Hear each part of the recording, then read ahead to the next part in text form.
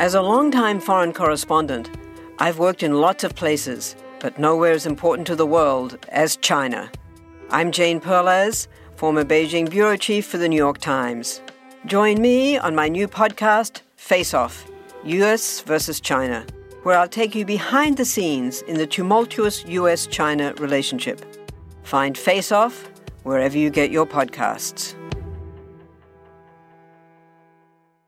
This is The Red Line, where we interview three big geopolitical experts on one big issue shaping the news both here and overseas. And I'm your host, Michael Hilliard. My very first job when I was 14 was working as a line cook in a fast food burger place. It was a hot and disgusting and frankly pretty awful job.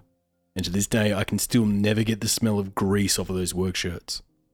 Back in those days, at one point we used to sell a burger called the Tropicano.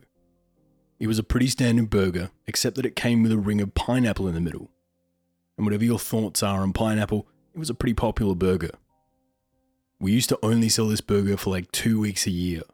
And in that time, we would have to special order in these pineapple rings from a company over east.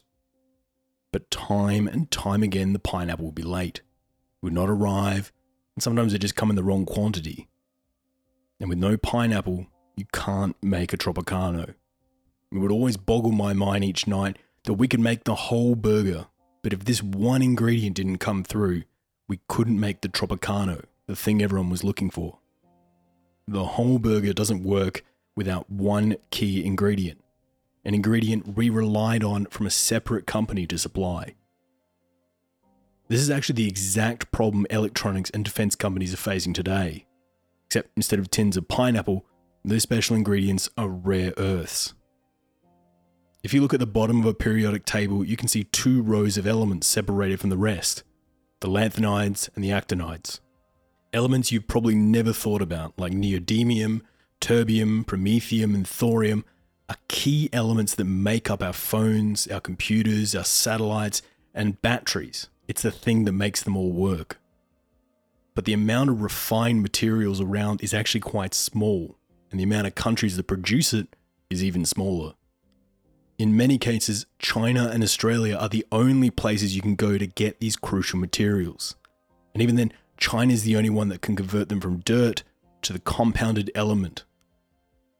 If we look at something like the state-of-the-art US fighter, the F-35, that jet requires pounds upon pounds of these small rare earths to function.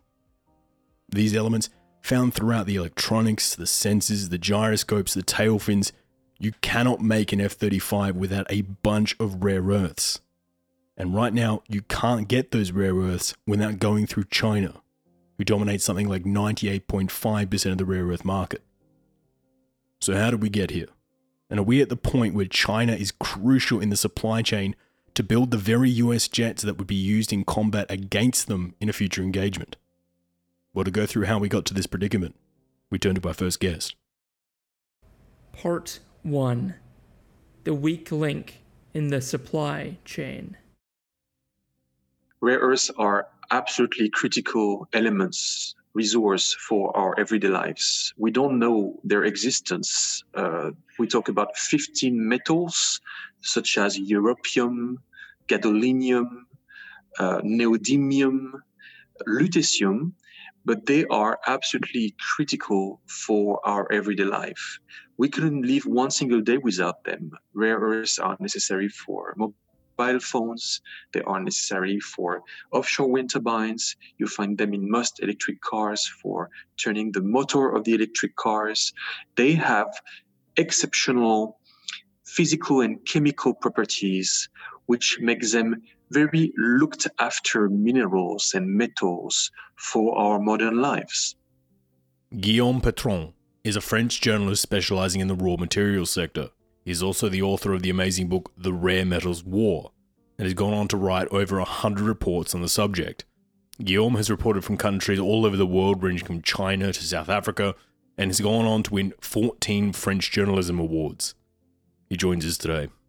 The name rare earths has been named back in the 18th century after European geologists discovered them, and they thought these metals were rare.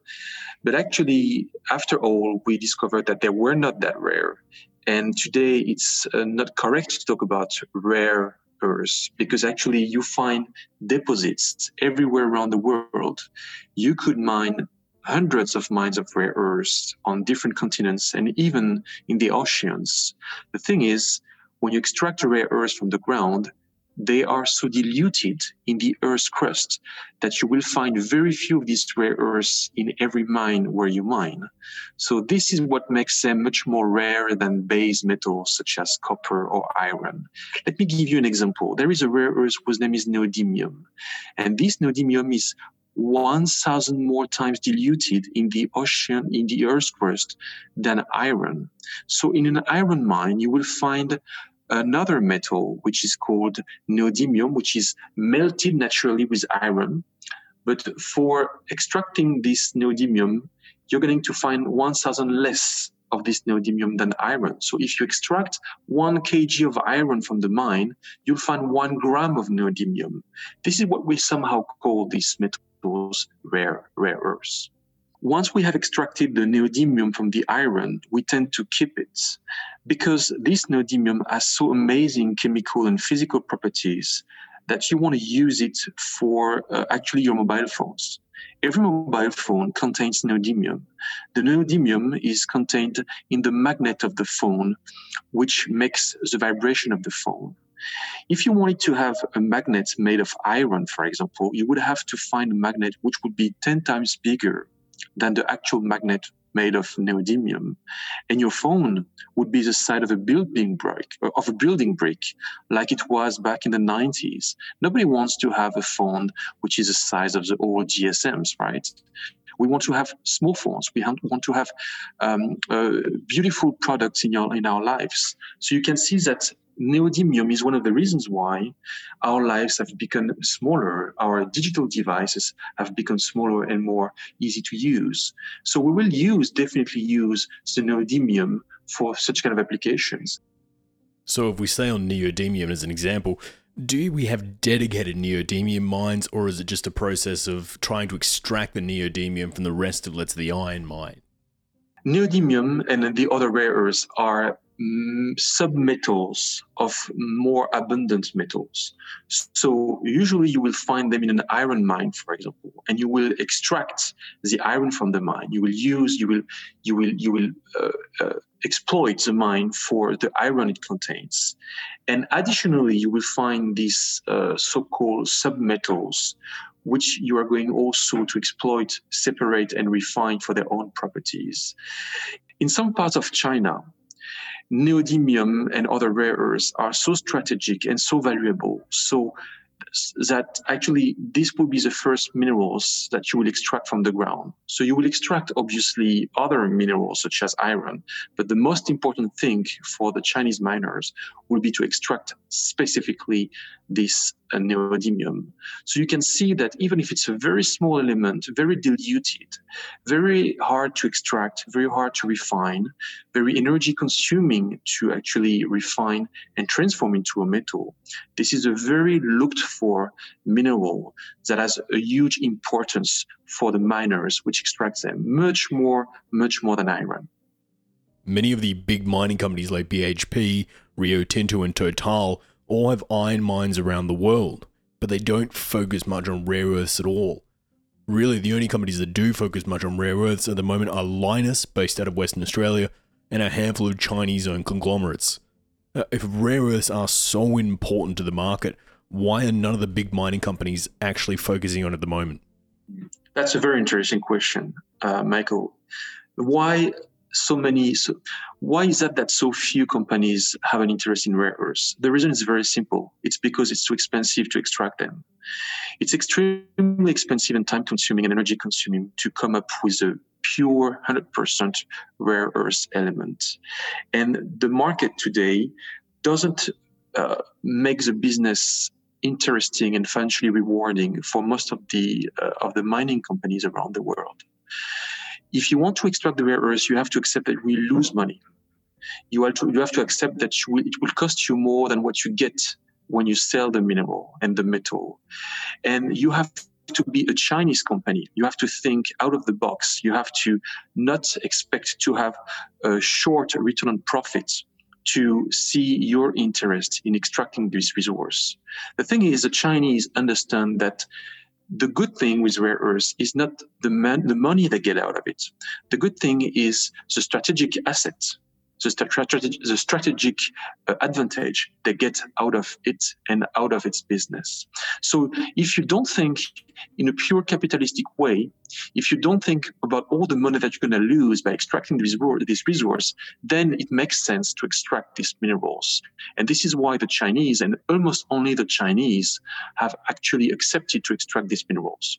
Now the Australians are starting to extract rare earths. They have been doing such kind of exploitation for the last decades. There is a company whose name is Lynas, which is extracting about 5-7% of the world's rare earths. And it's very difficult for them to find a business model. And one of the reasons why they find a business model, it's because the Japanese sustain their activities and fund their activities, even if the Japanese lose money. Want to learn how you can make smarter decisions with your money? Well, I've got the podcast for you. I'm Sean Piles, and I host NerdWallet's Smart Money Podcast. On our show, we help listeners like you make the most of your finances. I sit down with NerdWallet's team of nerds, personal finance experts in credit cards, banking, investing, and more. We answer your real-world money questions and break down the latest personal finance news. The nerds will give you the clarity you need by cutting through the clutter and misinformation in today's world of personal finance. We don't promote get-rich-quick schemes or hype unrealistic side hustles. Instead, we offer practical knowledge that you can apply in your everyday life. You'll learn about strategies to help you build your wealth, invest wisely, shop for financial products, and plan for major life events. And you'll walk away with the confidence you need to ensure that your money is always working as hard as you are. So turn to the nerds to answer your real-world money questions and get insights that can help you make the smartest financial decisions for your life. Listen to NerdWallet's Smart Money Podcast wherever you get your podcasts. So no one really wants to be a part of the rare earth trade because of how expensive it is to get this stuff out of the ground. The Americans used to have a large mine out at Mountain Pass in California, but they shut it down due to not making a profit, mostly because the Chinese undercut the market. They have the ability to do this because, frankly, the Chinese companies don't need to make a profit if they're owned by the state. Almost every other rare earth mine went the exact same way as the Americans' Mountain Pass mine over the 80s and 90s, due to Beijing just completely undercutting them. The fundamentals of this situation haven't changed, but now the US government is looking at reopening Mountain Pass in California. So why now? If the Chinese are still going to undercut them, what makes them think it'll work this time? Very interesting. You're right. Actually, the Americans used to extract rare earths back in the 80s in California. They shut down their process because it was too environmentally damaging and it was getting too costly. And today they're thinking about reopening the rare earth mines. Actually, they have reopened a rare earth mine in Mountain Pass, California, because actually they realize that these elements are absolutely critical for their defense industry. Rare earths are necessary for smart bombs. They are necessary for the F-35 jet fighter. And the Americans don't want to be dependent upon Chinese supplies for such a strategic industry. So the Americans are reopening the mine, not because they will get money out of it once again, but because they don't want to be dependent on Beijing. They want to have their own mineral sovereignty. Now, the problem is, Michael, once you get the mineral out of the mine, how do you refine it? The Americans don't have the refineries, so they have to send the mineral to be refined in China. So it's not because you have the mine that you're independent, that you're sovereign. You have to get all the downstream value chain. And this is the challenge today for the United States, to not only reopen the mine of rare earths in Mountain Pass, but also to redevelop all the downstream value chain that they have closed for the last decades because they were preferring that the Chinese would do them instead of them. And we'll talk more about the refining problems and China's complete dominance there a little later on in the piece. What we need to stress, though, is that this is a serious problem today.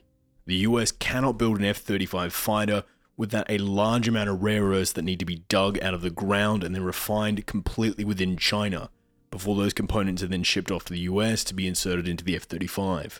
If war were to break out with the US, there would be no backup supply of many of these rare earths, putting a giant problem within the US supply chain. But this is not a problem you can flick a switch and solve. How long does it take to get an operation like this, a rare earth mine, off of the ground? If Biden were to sign an executive order this afternoon, how long would it take to get an operation like this off the ground and actually make the US independent in their supply chain? It's always a very long process to open a mine. First, you have to explore, and you have to find the good deposits. Then you have to get authorization, administrative permissions. You have to deal with local communities.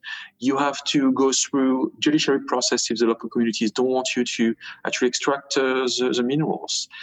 So it can take up to 15 years to open a rare earth mine.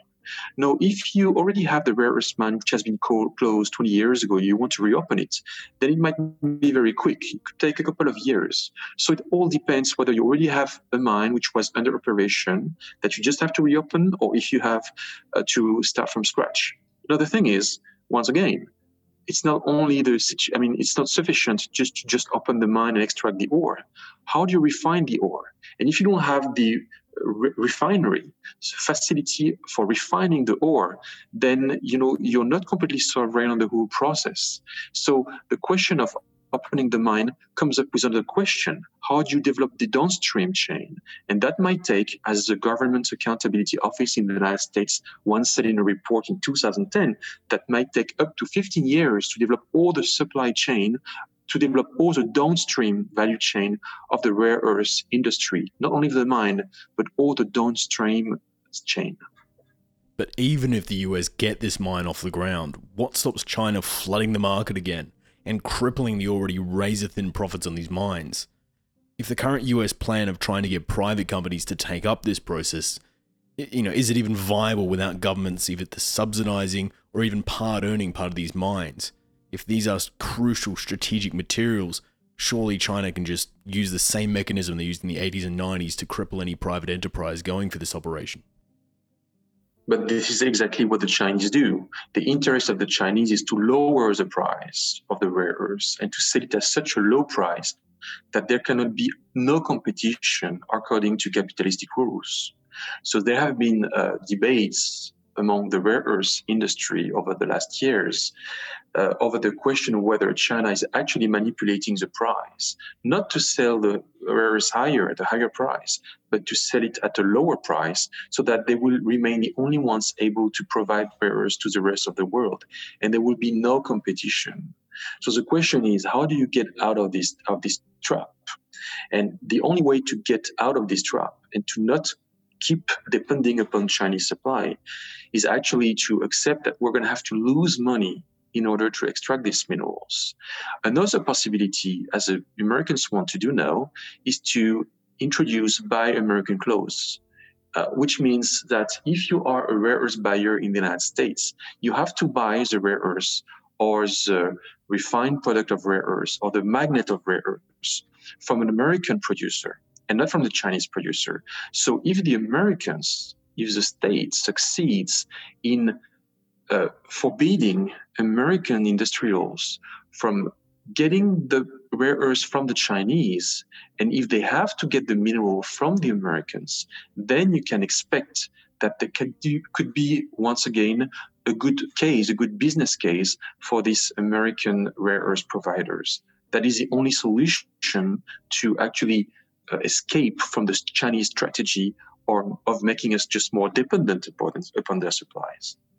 In an emergency like, let's say, a war, is there another country in Europe or Africa that could supply the US with enough of these refined rare earths to keep them going for a short while? I've heard rumors that they can get these few volumes through the black market. The Chinese black market for rare earths is absolutely huge. It is said that up to 40% of the production of rare earths in China is actually sold on the black markets. So the US military could actually, that's what I heard, get access to such resources out of official trails. Now the question is, how do you access third parties? Well, the Pentagon is interested in helping the Australians developing their their exploitation so that they could get some of the rare earths they need from Australia. And this is probably the latest and most interesting move that I've heard in the rare earth space from the United States standpoint. So third parties do exist. They do exist today, possibly in China, in Australia, but we should not be confused. It's going to take decades before we can escape the Chinese hold on these minerals and develop sufficient alternative supplies out of Beijing supplies. It is a matter of geopolitics for Beijing to stop the black market of rare earths. And they've been trying very hard for the last years to actually cut off these black supplies because they know that if they can control the industry, their industry, if they can control the exploitation, the business, the exports, they will be able to do what they already did with Japan, is just to cut off supplies completely to Japan's for 6 months. So the very objective, the very goal for China is to cut off these black market supplies, to completely control 100% of what's being produced in China so that the geopolitics of rare earths makes even more sense to them. Rare earths will be incredibly crucial over the next few decades, with the next wave of battlefield technologies and robots, stealth planes, and even the next generation of missiles, all requiring high amounts of refined rare earth materials. We need these materials to advance to the next stage of technology development. If the US particularly doesn't take this issue seriously now, do you think they'll be left behind in the next stage of the technology race? Rare earths are absolutely important, and they will become even more important in the future. We'll find ways to substitute some of them by other metals, but given their properties, we'll keep being extremely reliant upon these resources. And what has happened for the last decades is that we have let the Chinese extract these rare earths instead of us. And we have let them control the business of these rare earths, go down the value chain, and get jobs in green industries and digital industries, notably because they could access the resource. And we have lost ground to the Chinese because of that. So the question is, do we do for the next 20 years the same way how we have done for the last 20 years? And in 20 years, we'll talk back again here on this show, Michael, and we will have lost ground to the Chinese again, notably because we don't have the resource. So there is really an economic war here, which is waged by the Chinese, even if they didn't say so, which we have to understand. And we have to be back on track in the rare earth space in order to have sovereignty of supplies, whether we extract these minerals with third-party countries or we extract them ourselves. But by one way or another, we should not be dependent upon the Chinese in the rare earth space for the next decade. Otherwise, we'll get into trouble. We all know how important it is to keep your eye on the money and not just your own. To follow trends, track financial situations, follow gains and losses, check out the Yahoo Finance podcast. Every day, we'll give you a quick overview of the latest market and financial news that you need to know. You'll be able to hear about the biggest headlines in the business world in 3 minutes or less, right after markets close. It's perfect to listen to while you make another cup of coffee or work out a new budget. Check it out now.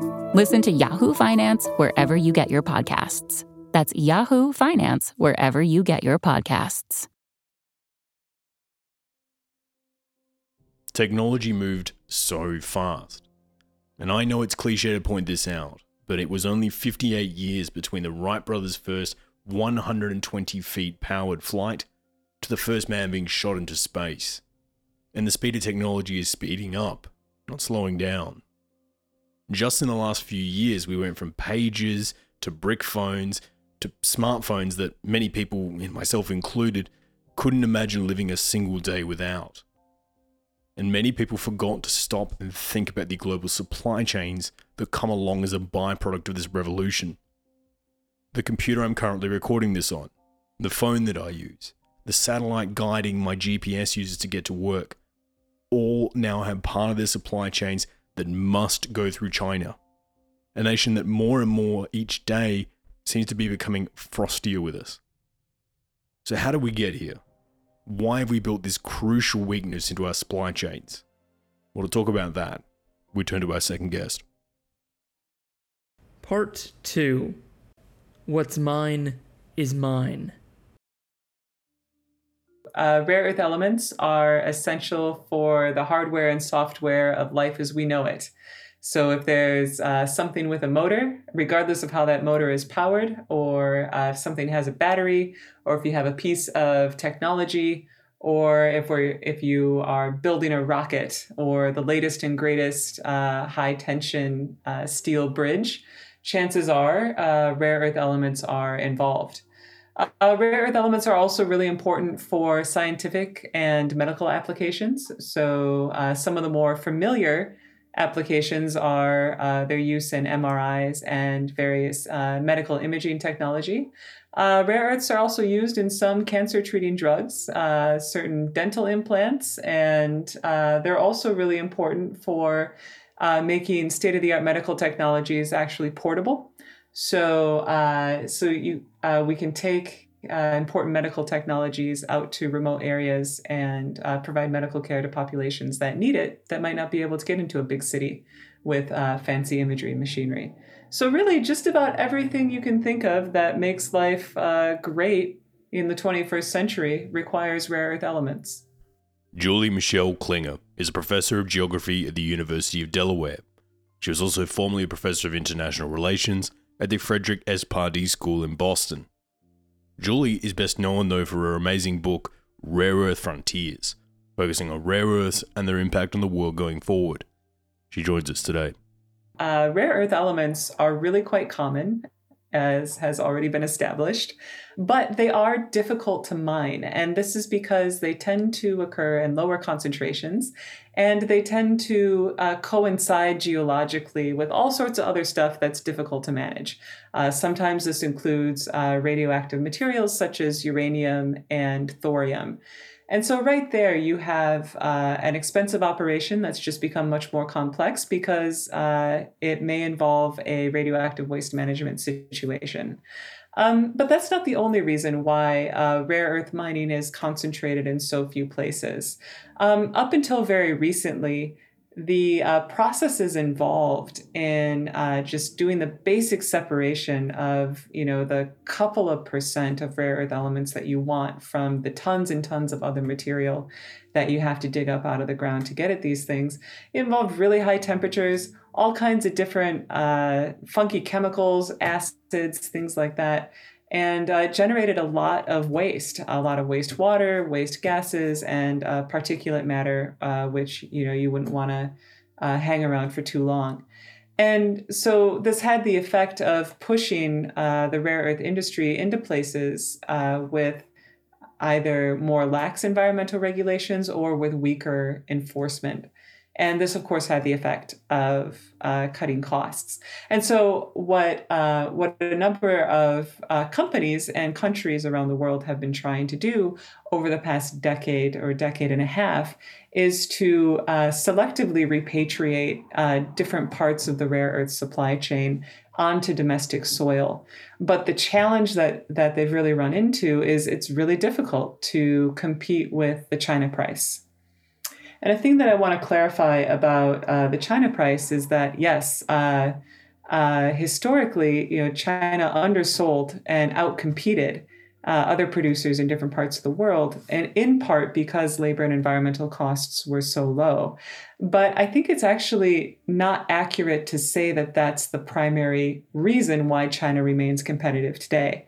I think the reason that China remains competitive today is that over the past several decades, the central government, in partnership with universities and private companies, has invested in building up a comprehensive research, development, and vertically integrated rare earth supply chain within China.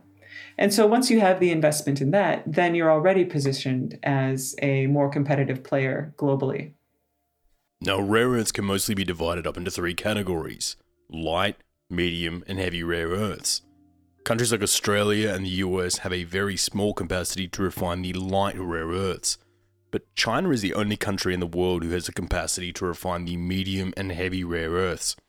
Why is it Australia and the US, with all their innovation and technologies, don't have a capacity to refine these heavy rare earths? That's a really excellent question. And I think the answer is actually straightforward. It's not that we don't have the know-how. It's not that we don't have the capacity. It's not even that we don't have the wish or the popular mandate to do such a thing.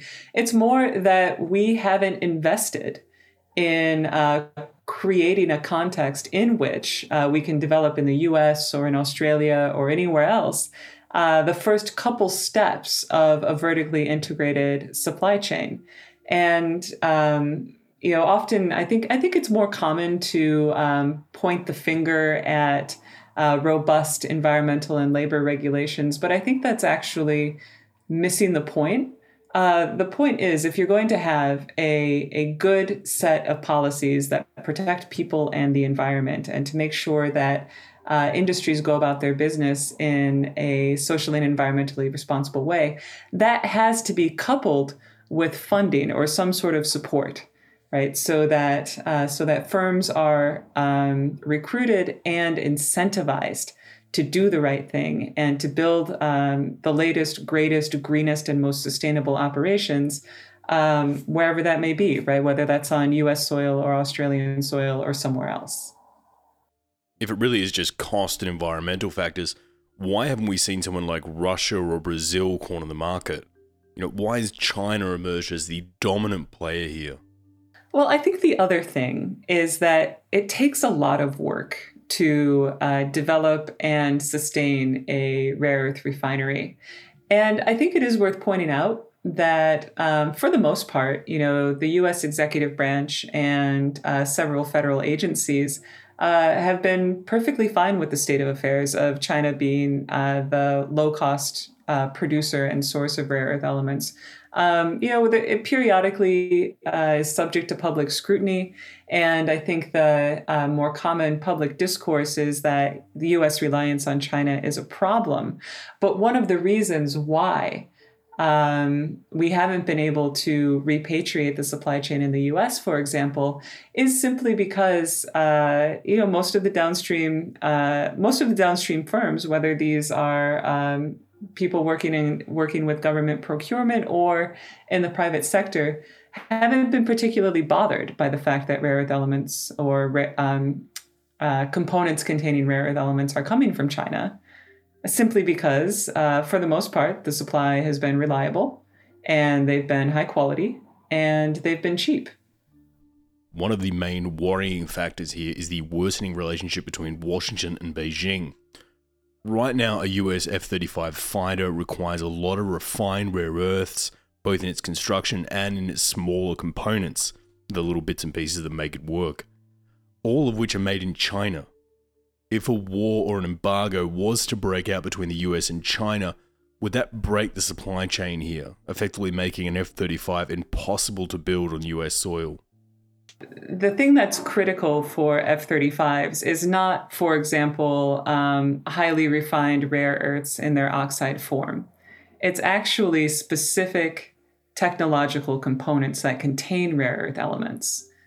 And so what's interesting here is that often what's lost in the excitement and confusion surrounding alarmism over a potential embargo is, when people are talking specifically about rare earth elements, when in fact the really critical thing are technological components that contain rare earths. Even if the US companies get Mountain Pass mine up and running in California, or Lynas in Australia keep pushing forward with their rare earth operations and try to form a backup to the supply chain for the US, both of these companies are still private companies. That means they have shareholders and they have to make a profit. What is there to stop China simply repeating its playbook from the 80s and 90s, lowering the price of the rare earths and driving these Western companies back into bankruptcy, making their whole plan effectively obsolete? That's a really interesting question. And I think it actually focuses attention right where it ought to be. So if, for example, China were to flood the market with low-cost rare earth elements to the point where it would undercut the facilities in Australia and the US, I think a big part of that would actually be on the governments of Australia and the US to respond appropriately. And this is where I think actually looking at the successes that China's had over the decades in building up its rare earth industry is really quite instructive. As you said, it's never really been about the profit, and that is because rare earths are strategically critical, at least if you want to have a high-powered, innovation-driven, technologically sophisticated economy, which I think we all want. And so I think the thing that we need to consider is whether we should put a safety net in place in order to ensure that that industries outside of China have the operating space in order to survive these really critical. I mean, the first decade is really dicey for any mining company, and so in order to get them past that to the point where they can take over a greater share of the global rare earth market does require a supportive policy environment. And if not all the trading partners are operating according to the rules of a sort of laissez-faire free market economy, then we have to take that into account and look at the situation as it actually is, and not necessarily as how we would maybe like it to be. In which case, is this an industry that needs to be nationalized for the sake of national security and supply chains over the profits of private companies? Should the government get involved in rare earth mining? That's a really interesting idea. I think that's probably a pretty extreme approach. I think that it'll be a combination of things. Subsidies are really important, enabling and also providing incentives to downstream firms to actually purchase rare earth elements that are and technologies that contain rare earth elements that are sourced from environmentally and socially superior facilities, and so that I think can exist right alongside, say, a publicly funded operation.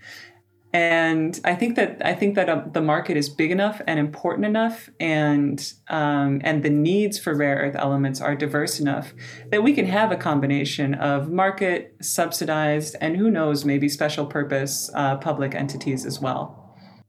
With this being such a huge issue for governments in the West going forward, why hasn't there been more public discourse about this? Why do you think this issue hasn't been front of mind in the mainstream conversation when it comes to mining and resource chains? I think there's a couple of reasons for that.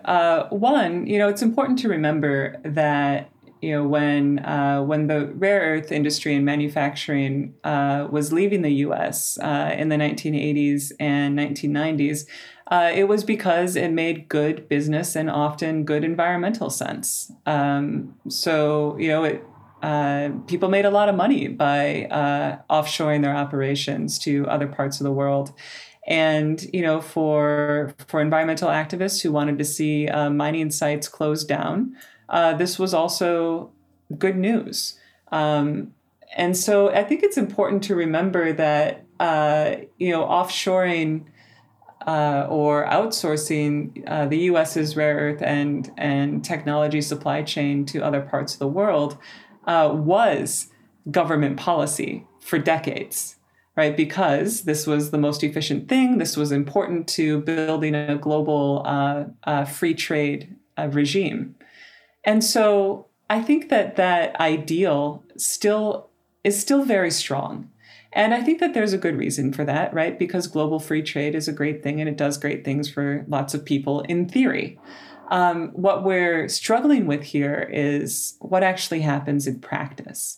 Right. In practice, it turns out that, sure, some people really benefit a lot. It's really great for business to offshore operations to other parts of the world. But who loses out in that? Workers and ultimately the middle class. Right. It also can make good environmental sense locally to shut down an operation that has a less than stellar environmental record, but that simply moves the problem to someone else's backyard. Which accumulates there for a while and then eventually has to go somewhere else.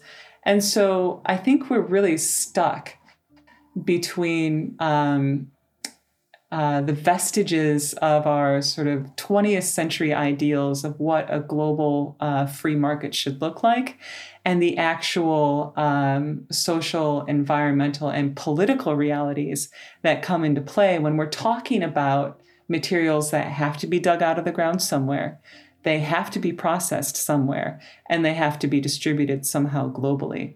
And so in every step, there is the potential for conflict.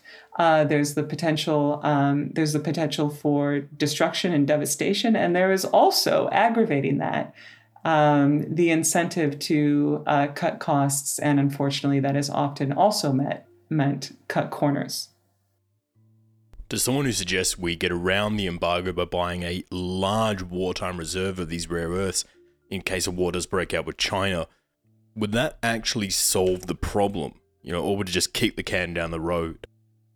Well, so there are efforts in different countries around the world to rebuild or to restore sort of Cold War era stockpiles of certain strategic minerals, and that helps in some respects. But it doesn't solve the issue of the fact that most of or the middle part of the supply chain for many of our critical technologies that use rare earth elements isn't located in the US or Australia or Canada. It's these value-added components that we're importing from China. And so, without really addressing that, right, without a robust reinvestment in research and development and technological innovation, we'd be sitting on a pile of rare earth elements and, without a factory to convert them into the things we need. And so I think we need to shift our attention from the mining aspect, even though that's important. But I think that we need to shift our attention a little bit further down the supply chain to actually look at what the things are that we actually need, right? What technological form do they come in?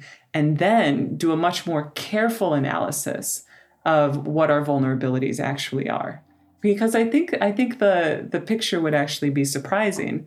And I think that we would find that we have a lot more tools at our disposal than we might currently think. Rare earths is already a huge problem in our supply chain, something we really need to think about. There's a realization there is no turning back now. Rare earths are a crucial part in our consumer electronics, the next wave of robotics, drones, fighter planes, and even hypersonic missiles. To give up on rare earths is to be left behind by progress. The next wave of cars and medical devices, but most importantly the next wave of energy production, will all require rare earths. Whether it be for the batteries in your solar panels or the mechanisms in the wind turbines, these elements will be required. We have a choice right now to either turn back towards the past and let a China-led world pass us by, or we can figure out the next crucial step in our energy production needs. And to talk more about that, we turn to our next guest. Part 3. The next wave. Yeah, I think that rare earths and energy storage materials are extremely important. I think that, society is really looking to transition to a sustainable, renewable energy-based future. People recognize the harm that global warming and climate change is having on our societies. And so there's a common sentiment of transitioning to sustainable, renewable energy. Teague Egan is the founder and CEO of EnergyX, a company closely tied with industry heavyweights such as Elon Musk, but focused on sustainable technology and the next generation of energy production. Teague is at the forefront of the next waves of energy production, as well as the rare earth materials that make it possible. He joins us today. Regulation and policy is following that, and governmental bodies are instituting these policies to help push that transition along. And we have pretty good renewable energy generation ability, like the ability to generate the power using solar or wind. But I think that energy storage and battery energy storage is really the bottleneck. So I think that, lithium and other battery materials are going to be some of the most valuable natural resources of the next 10, 20, 50 years. So society has moved energy sources dramatically in the past. For instance, during the First World War, we saw the dramatic rise to power of oil over coal, as oil was far more efficient for transport and powering battleships. And although coal has its place today, oil is most definitely the main focus of the energy market today. How do you think these big structural energy changes actually come about, and what do you think it will take for another one of these big changes to happen for us to move to another main energy source? These are massive economic and macro trends, shifting an entire energy infrastructure from one source to another source really takes decades, and it takes billions or hundreds of billions or even trillions of dollars to accomplish. And that's why these trends are so slow, is because of the amount of investment that it takes. And it's not only the new investment that it takes, but you're also, essentially losing the old investment, right? Looking at the transition from coal to oil, we used to have these big coal mines, and we were producing tons of coal, and that was kind of we were burning coal, and that's what was powering trains and things, and a lot of transportation and things like that. And we found that oil was a better way to do it. Although oil is harmful to the environment, it's a lot less harmful than coal, I think. But it's also more abundant and more economical. And that was kind of, as it grew, it became more economical. And that's why that shift happened. But that shift took probably 50 years to do, right? Now we're in the same type of scenario where lithium batteries were invented about 40 years ago by Dr. John Goodenough.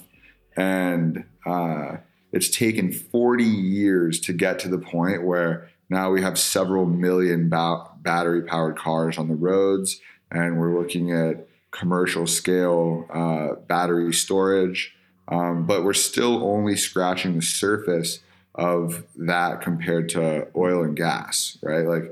It's about 2% of the new annual auto production are electric vehicles versus combustion engine vehicles. So this shift is going to take another 20 years. And although I think there's a pretty general consensus that electric vehicles are more sustainable and environmentally friendly than combustion engines, it's still going to take that long. One of the main factors pushing for the move from coal to oil was the defense forces, with many nations' navies making a big push with their governments to move their ships to oil-based. Do you think the next wave of energy developments may come from the defense forces now pushing for more efficiency with their technologies before it trickles down into the consumer markets? Yeah, I think that the Department of Energy and the Department of Defense are huge catalysts for this transition. There's big budgets that are going into this. I'm certainly hopeful with where the policy is headed in the new administration for that transition. As it relates to batteries and energy storage, there are big budgets going into that. And I think that the Department of Defense realizes that we've only scratched the surface of what battery technology can be. I mean, if you think about Moore's Law and how that applies to computers and like data storage, there's a somewhat similar trajectory in batteries. Like we're still on, we're still on generation 1 of lithium ion batteries. Like, you can go back and look at lead acid batteries and and different formulations of batteries, but we're still on the first generation of lithium-based batteries. And looking into the future and what the roadmap looks like for battery improvement, you have scenarios where you're looking at solid state batteries, you're looking at lithium sulfur batteries, you're looking at lithium air batteries that are orders of magnitude more efficient in terms of energy density, cycle life, charging time than our current batteries. And battery technology is going to get a lot better in the next 10 to 20 years. And I think that, for all those reasons, it's going to be very effective for military uses. One of the main elements required for these batteries is lithium, which, unlike coal or oil, is only available in usable concentrations in a few select places around the world. It's also much harder to get out of the ground and refine than oil is. So can you take us through why lithium is so much more complicated to work with than, let's say, oil or coal has been in the past?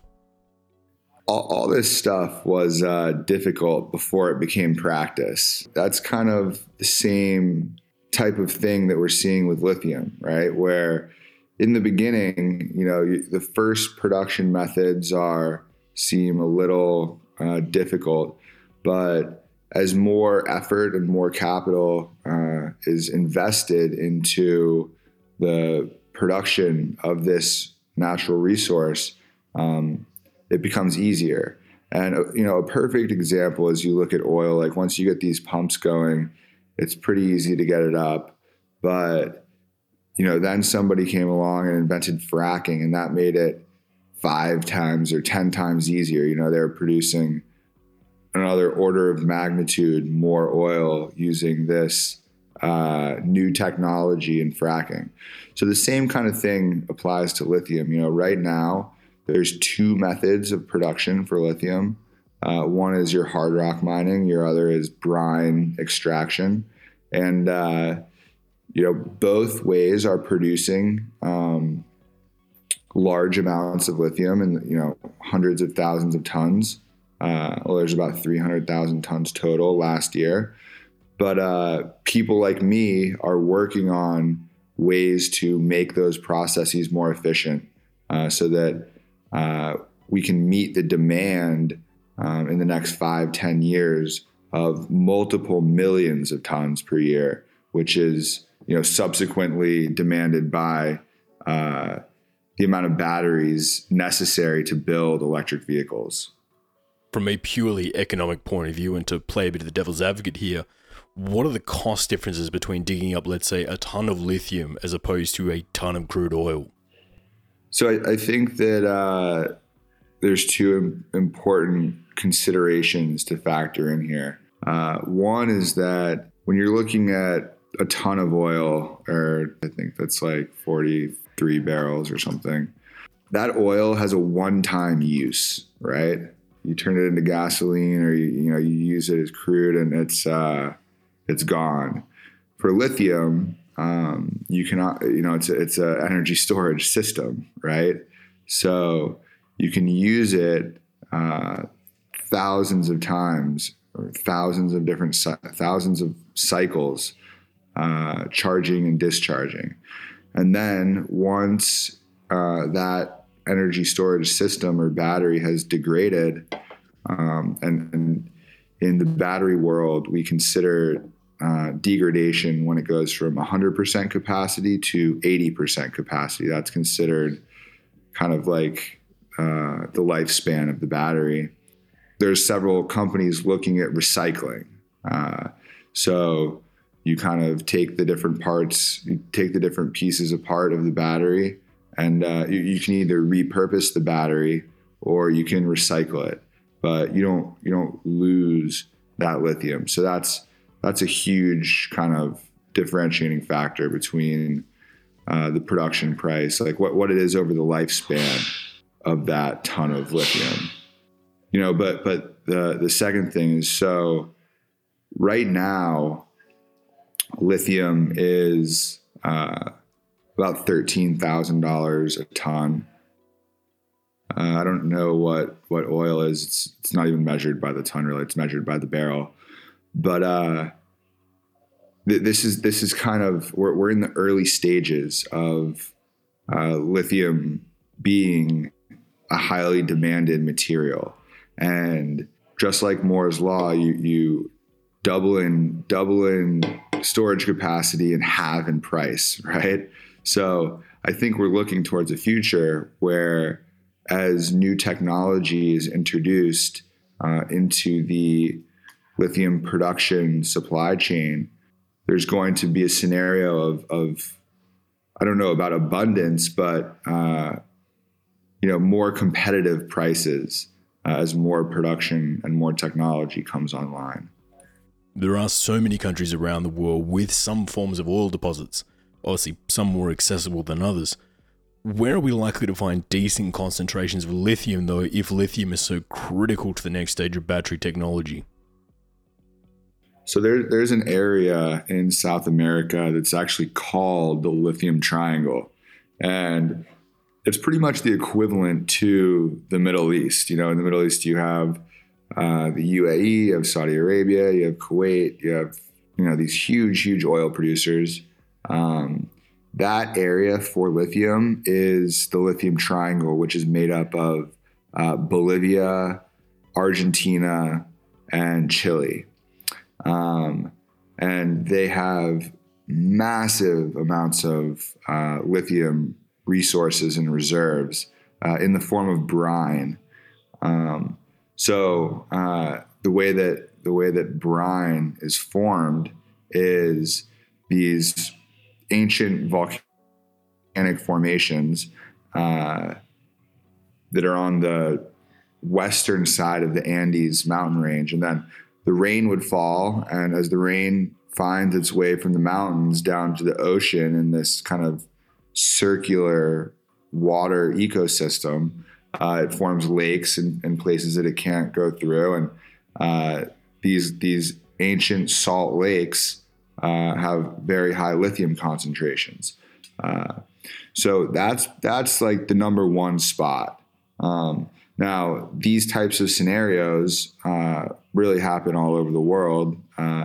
There's good lithium reserves in the U.S. The U.S. has about 17% estimated of the U.S. of the world's lithium reserves. A lot of that is in California, in the Salton Sea, these geothermal brines. Some of it is in Texas. There's a lot of lithium concentration. The produced water that comes up when big oil and gas companies are fracking.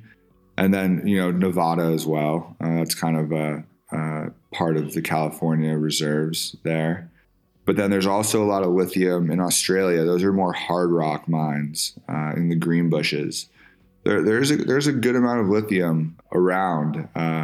Some concentrations are better than others. There's better spots to get it that makes it more economical, and that's really in South America. So the big lithium concentrations are better in South America, but the majority of new lithium mines are opening up in places like Australia. Why do you think that is? Do you think it's just that companies are hesitant to invest in long-term mining operations in places like Bolivia due to the political instability? Or is it knowing somewhere like Australia will be far more stable over the next 20 or 30 years? Knowing that you can build a 20-year project in Australia will pretty much be in the same place in 20 years. Absolutely. That just goes back to basic investment instincts. These countries like Bolivia have immense geopolitical turmoil. And although Bolivia just had a, pretty democratic election, and they're trying to change that, and they're trying to, right the ship, they have a history, they have a history of nationalizing resources, and they just moved past their last president who tried to go against the Constitution and extend into like a fourth term of presidency, or third or fourth term, I can't remember. That's what people see when they look at countries like Bolivia. And then you look at Australia, and it's been running smoothly for however many, 100 years. And it seems like a lot less risk to go there, right? So it's all about, if you're putting $1 a billion or multiple billions of dollars into an investment, there's a risk profile that needs to be well thought through by the investors, and politics play a large role in that. What about in refining and actually making the batteries, turning the lithium to usable batteries and consumer grade technology? Who is leading the charge there? Yeah, so I think that this conversation can't be had without Tesla. Tesla is leading the world charge in battery technology. They started with the Gigafactory in Nevada. They now have a Gigafactory in Shanghai. They're building one in Austin, Texas, and Berlin, and they are really vertically integrating this supply chain of building batteries and then building the electric vehicles, and so they're the world leaders in my opinion. Now, after them, you have really large battery manufacturers like CATL, which is the largest one in China, and BYD. And then you have, more common household names like Samsung, LG, Panasonic, and they're big battery manufacturers. So I think it's pretty well known that Tesla partnered with Panasonic to make make the battery cells for some of their initial electric vehicles. And now Tesla has partnered with CATL in China. And then Europe is also doing a really great job of looking towards the future in terms of building these battery mega factories with companies like Northvolt. But overall, I think that China is really leading the charge in the renewables sector in terms of energy storage production with batteries and in terms of renewable energy generation with things like solar and wind. And why would China be getting so involved in renewables? They aren't really a nation you would associate with environmentally friendly green policy. So why would they be investing in batteries and renewables and rare earths? What do they stand to gain from this? It's all about the economics. I think that, they have been behind the U.S. in virtually every other technology advancement. China has never beaten the U.S. in anything. The U.S. always beats China.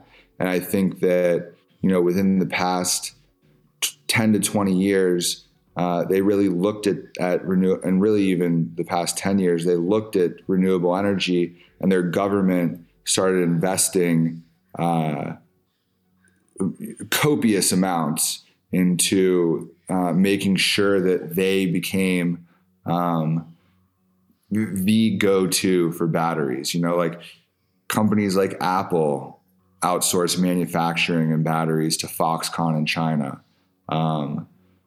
Tesla outsourced its battery manufacturing to Panasonic, although now they're doing a lot of their own.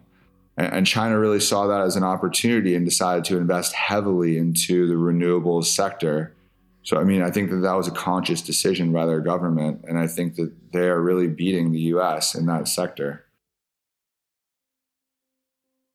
Time and time again throughout history, nations get caught in the trap of fighting the previous war, coming at an issue with old ways of thinking. Whether it be France walking toward German artillery lines in World War I, or the lack of machine guns in the Brothers' War between Austria and Prussia, the side who doesn't adapt with the times almost always loses. The Chinese are thinking ahead here, investing in green technology, knowing you can't cut a nation's oil supply off if they don't need much oil. Environmentalism aside, this next revolution in technology is here, and the march of progress will leave nations who don't embrace it behind.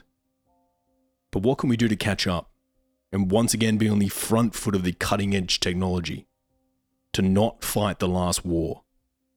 Well, for that, we turn to our next guest. Part 4. Still Fighting the Last War.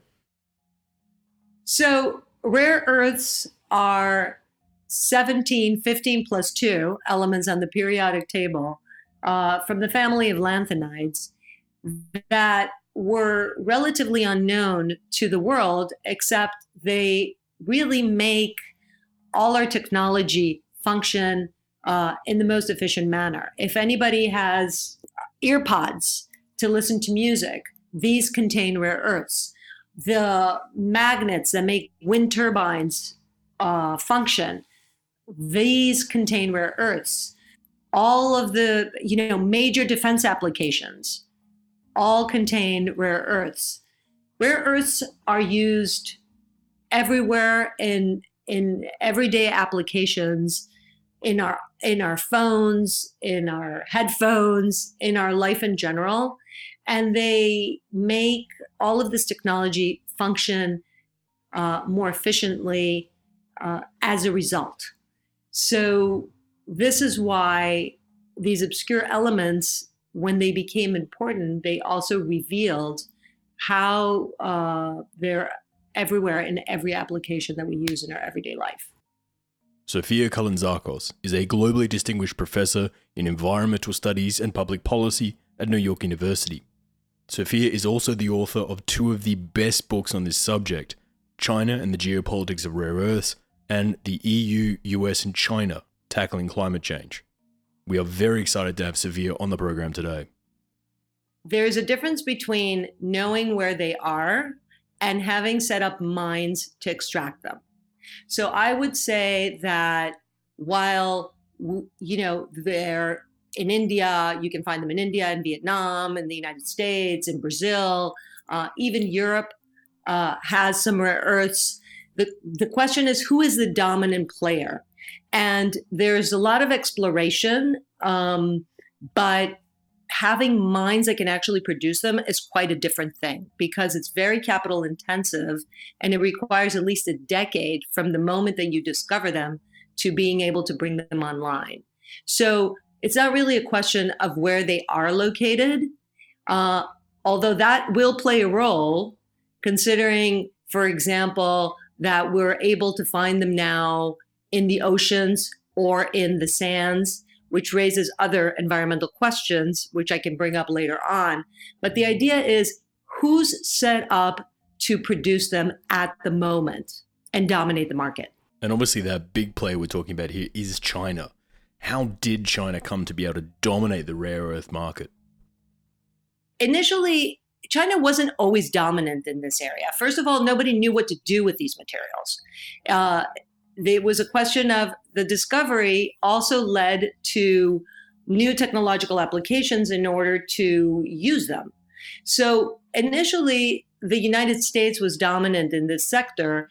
In fact, they discovered rare earths in Mountain Pass, California, when they were looking for uranium deposits because of the competition with the Soviet Union over building nuclear weapons and nuclear technology.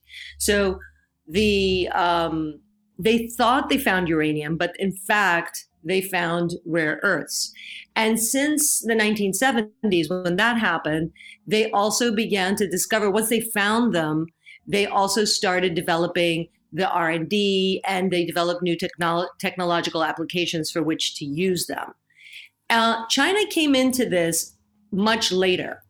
Basically, they discovered rare earths in Bayan Obo in 1927, and it wasn't until much later in the 50s that they built a mine in that particular area, and the rare earths were just a byproduct of iron extraction.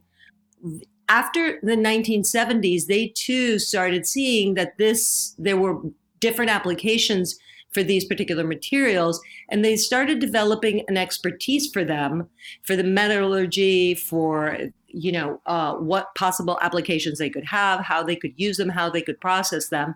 And by the 1990s, because they had so much of these materials available in the tailings, they were able to flood the market and create such abundance that the prices dropped everywhere globally, which had the effect of either leading existing mines, like the one in the United States, into bankruptcy, or to the curtailment of production because nobody could compete.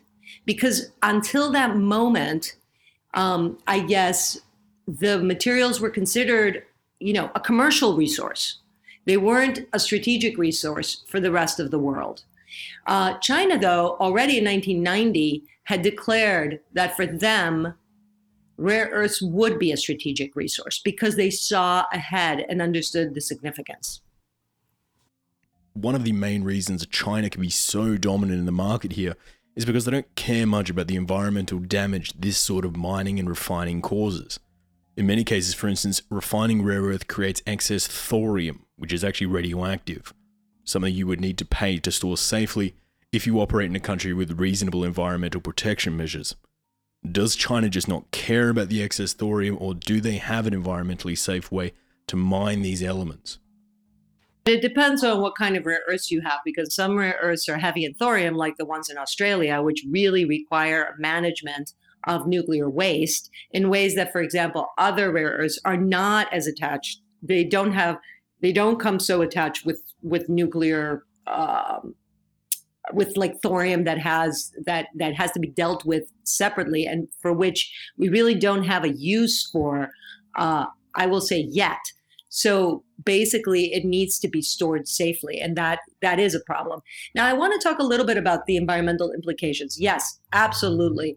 In the 1990s, when China was able to produce more rare earths and export them and dominate the market at very low prices, pushing competition sort of out of business or to the sidelines, part of it was that this was also a time that coincided with new environmental regulations in the West, Canada, Australia, the United States, Europe.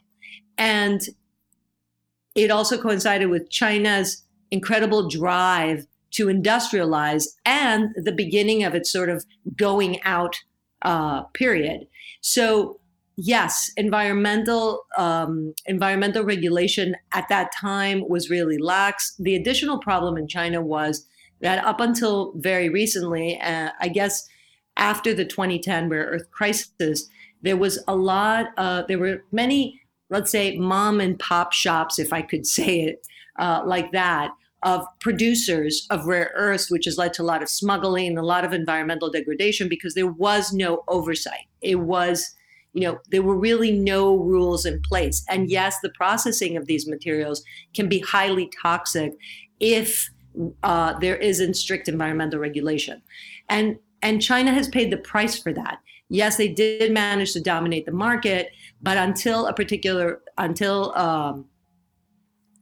environmental pollution became such a huge issue for China, it was an issue that was sort of swept under the carpet, but can no longer be ignored, which is why China is actually taking some very bold steps in trying to not only control the industry because it's a strategic material, but also because it really feels the need, and it owes it to the people who work and live in these communities to, protect their health and safety. And as we know, none of these problems are problems that affect only one region, but they do have spillover effects. So, for example, contaminating the groundwater system is not only an issue for the locale in which rare earths are being extracted, refined, and produced, but it does have effects all over the country. So yes, there is a drive to deal with environmental issues in China right now. So you mentioned the 2010 rare earth crisis. Can you take us a bit through what happened there? Here's the thing. Nobody really knew, or I would say laymen, had never even heard of rare earths until the crisis of 2010. It took a geopolitical dispute to really shine a light on the importance of these particular minerals for our modern way of life, for the tech, for defense, for decarbonization. And what happened was in September of 2010, two incidents actually happened. The first one, the world did not really pay that much attention to, but industry did. The second one, because it was a geopolitical dispute, really drove attention around the issue of rare earths. So I'll start with the second incident that really, had the ripple effects across the globe, which was that there was a trawler incident in the East China Sea. There's a dispute over the Senkaku or Diaoyu Islands, as they're called in Chinese, and the Japanese arrested a fishing vessel, and held the captain and the crew. At that point, China reacted very strongly because the waters are contested by China, and there was a non-official embargo of rare earths to Japan. This, and a few days later, the captain was released by the Japanese. Now, this drew the attention of the world community because, as we know, these inputs are very vital for Japan. That is a very highly industrial country that produces a lot of the high tech. And they're absolutely dependent. They were absolutely dependent at the time on feed coming out of China. So even though it was an unofficial embargo, it was perhaps the first time that China used economic statecraft to settle a geopolitical dispute, to arrive at an outcome in a situation that had geopolitical implications. This alerted the world community to the fact that they were really overly dependent on these materials. However, a few months back, that same year, China had already announced that it was going to reduce the amount of rare earths that it was exporting to the rest of the world. And it had a quota system that in place, and the amounts were reduced by almost half. This had already triggered a change in the pricing and alerted industry that the market would be tightening. But at that time, it was still considered a commercial event, right? One that I would say many economists, cornucopians in particular, would say, well, the market will resolve the problem. We're living in a globalized world where, trade is free and unimpeded. And so it hadn't drawn that much attention. But when it came together with a geopolitical incident, the politicians, let's say, got into the game and into play. And that's when the world was alerted through the media as to the importance of these minerals. Another major problem here is even if the US was to get the Mountain Pass mine up off the ground and start digging these rare earths out of the dirt, the only place on Earth that can actually refine these rare earths is in China. So even if the US got all of the raw neodymium and palladium they could ever need, they wouldn't be able to make it into a usable concentrate anyway, which seems like a pretty big problem in the supply chain. So what does this mean for, let's say, the US ability to build F-35s in the case of a conflict with China? Well, I know it's really important for the defense industry, to have uninterrupted access to rare earths. And yes, the F-35 is a really great example because according to a report of a few years back, it needs 920 pounds of rare earth materials. So you can imagine the importance that this has for the defense industry, right, and for national security. And the reality is that the United States has been dependent on China for rare earths to the tune of over 90%, 95, 98%, which is the reason why, especially of late, or rather the Trump administration, in its growing competition with China, really put a tremendous emphasis on somehow creating an increased level of security, supply security for the United States, trying to decouple from China.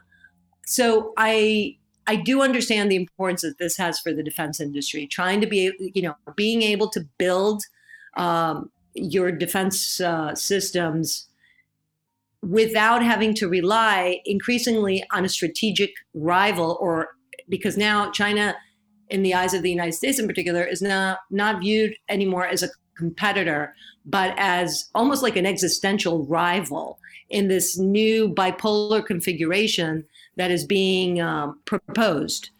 Having China monopolize the rare earth sector is no longer something that these other industrial nations can accept, especially if relations are going to be this competitive and fraught.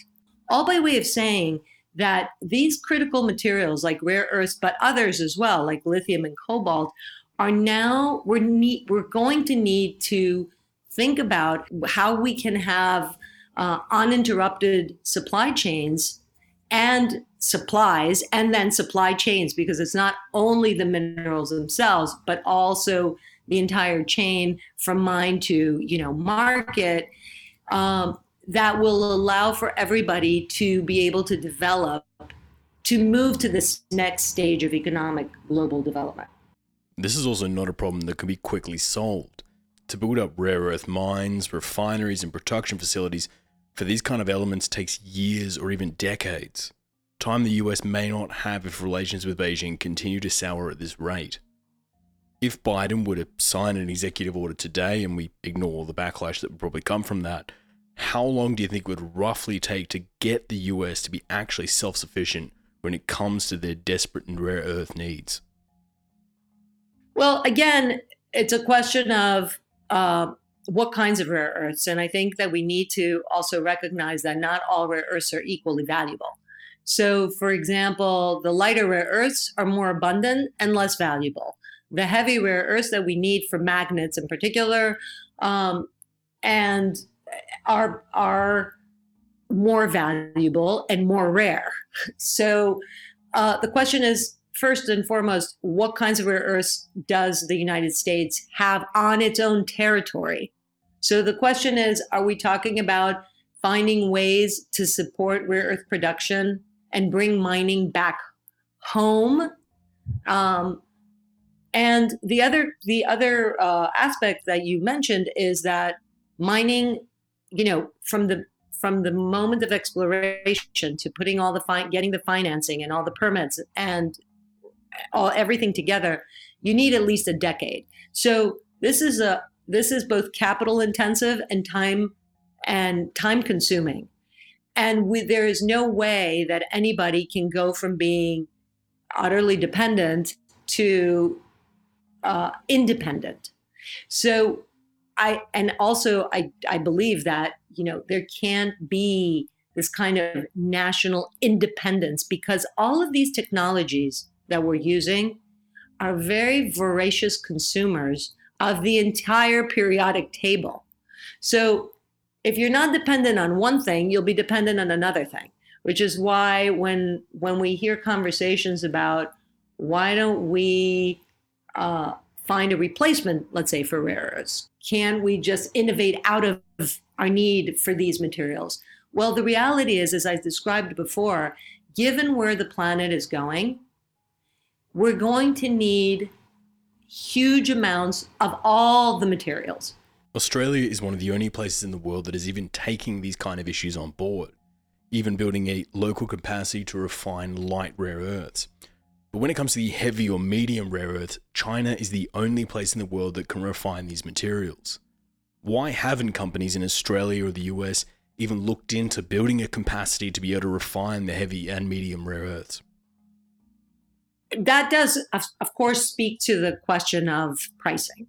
And up until now, and into the future, I'm not saying that price does not matter, but definitely part of it has to do with environmental regulation and the cost of not only building the refinery, but you have to have the know-how, and then you have to build the refinery, and then there are all the environmental regulations, and the costs of producing it.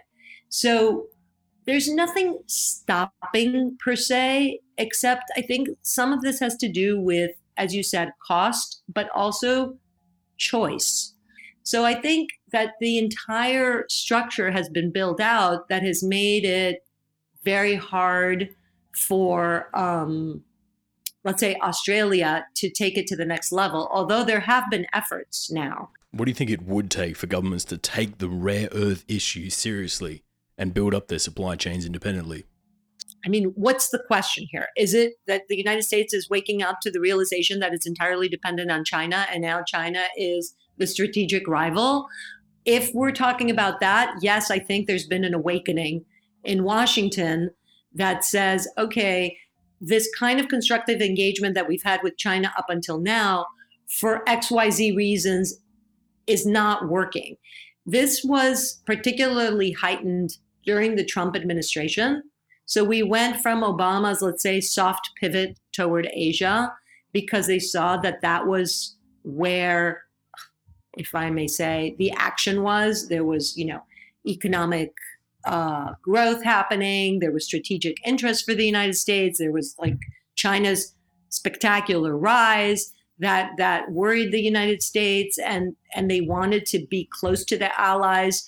So for those reasons, we've already seen a pivot. Then Donald Trump came into the picture and transformed this kind of pivot and continued interest in Asia into a full-fledged first trade war and then geopolitical confrontation, very open geopolitical confrontation with China.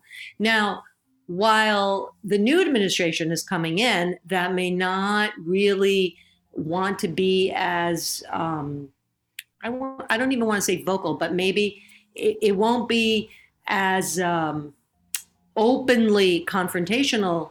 There's the suspicion is already there now. The groundwork has been laid, and all political forces in the United States, including the business community, is becoming very suspicious of China, worried about China, anxious about, China gaining the upper hand. COVID made this abundantly clear that while, the United States and Europe are flailing, trying to control the virus, China took the lead in recovering and introducing a lot of new technologies. So there's a growing realization that, the United States has to really, think of China in a different way. And this, of course, spills over into the reliance for particular minerals. We come across this regularly on the show, but there is no easy solution to the problem. If we stick where we are at the moment, then the US will be forever reliant on China for these critical elements. And in case of a war, the US may be cut off from the supplies it desperately needs. And we need rare earths. And if we don't have rare earths, there's no new fighters, no drones, no robots, no electronics, and no missiles. A pretty significant impediment if you were trying to fight a war. We can't turn away from these either, as all of the next generation of cars, computing, and robotics all require these elements in large amounts. To turn away from rare earths is to walk backwards whilst China moves to the next level. But even if you want to build an independent supply chain to solve this problem once and for all, there are more problems attached to it. This business is crucial, but not profitable. Companies like Linus are taking on the challenge and are mining these rare earths, but they still have shareholders to answer to. And if China feels like being challenged, they can simply just lower the price of their rare earths for a few months, flood the market, and send the price through the floor, to which these private companies then go out of business. So maybe the governments need to get involved, but then you come up against the fact that mining these materials is toxic and it involves producing radioactive byproducts, making it expensive to clean and likely attracting huge public backlash as these heavy elements can breach containment and seep into the water supply. The big problem though is refining the materials, which takes huge amounts of energy and again risks leakage. Even if the Australian government was to opt in and say, let's do this, and pick a spot way out in the desert where there's no water to be contaminated, more problems come with having to produce a large amount of power to be able to heat and refine these materials. Even using nuclear power won't work in this regard, because you would have to have a large, constant supply of water to be able to feed the reactor, something the Australian and Californian deserts don't have. So you'd have to move the materials from where you mine it to somewhere where there is water, if you were to choose the nuclear option. Just to make this work, you would have to find a mine that has these elements in some sort of decent concentration. Mine it whilst also safely disposing of any rare earths that come from it, take it down to a hugely energy-intensive refinery, which in best case scenario you would want to keep away from water supplies. That would probably mean building a whole new set of power stations just to keep the refinery going. And on top of that, you would need to be consistently delivering fuel to power the plant. And it's only after all these expenses that you can make the refined rare earths that you need. This is why everyone is hesitant to get involved here. Why would you want to spend all this money when you can simply just buy it from China for a low price? But sometimes what is easy and what is right are two different things. Without the pineapple, you can't make the Tropicano burger. And right now, without Chinese cooperation, you can't make the technology we rely on. Thank you so much to everyone who tuned in this week. We've been working on this piece for almost 2 months now, and the more I dug into it, the more interesting it got. It's very different to our usual country focuses, but I'm looking forward to tackling more of these odd topic episodes. This episode is also a pretty special one, which has some great accompanying material coming out with it as well. So stay tuned to our socials for that one. If you want to read summaries of this episode or you want to find out more details, you can visit our website at www.theredlinepodcast.com.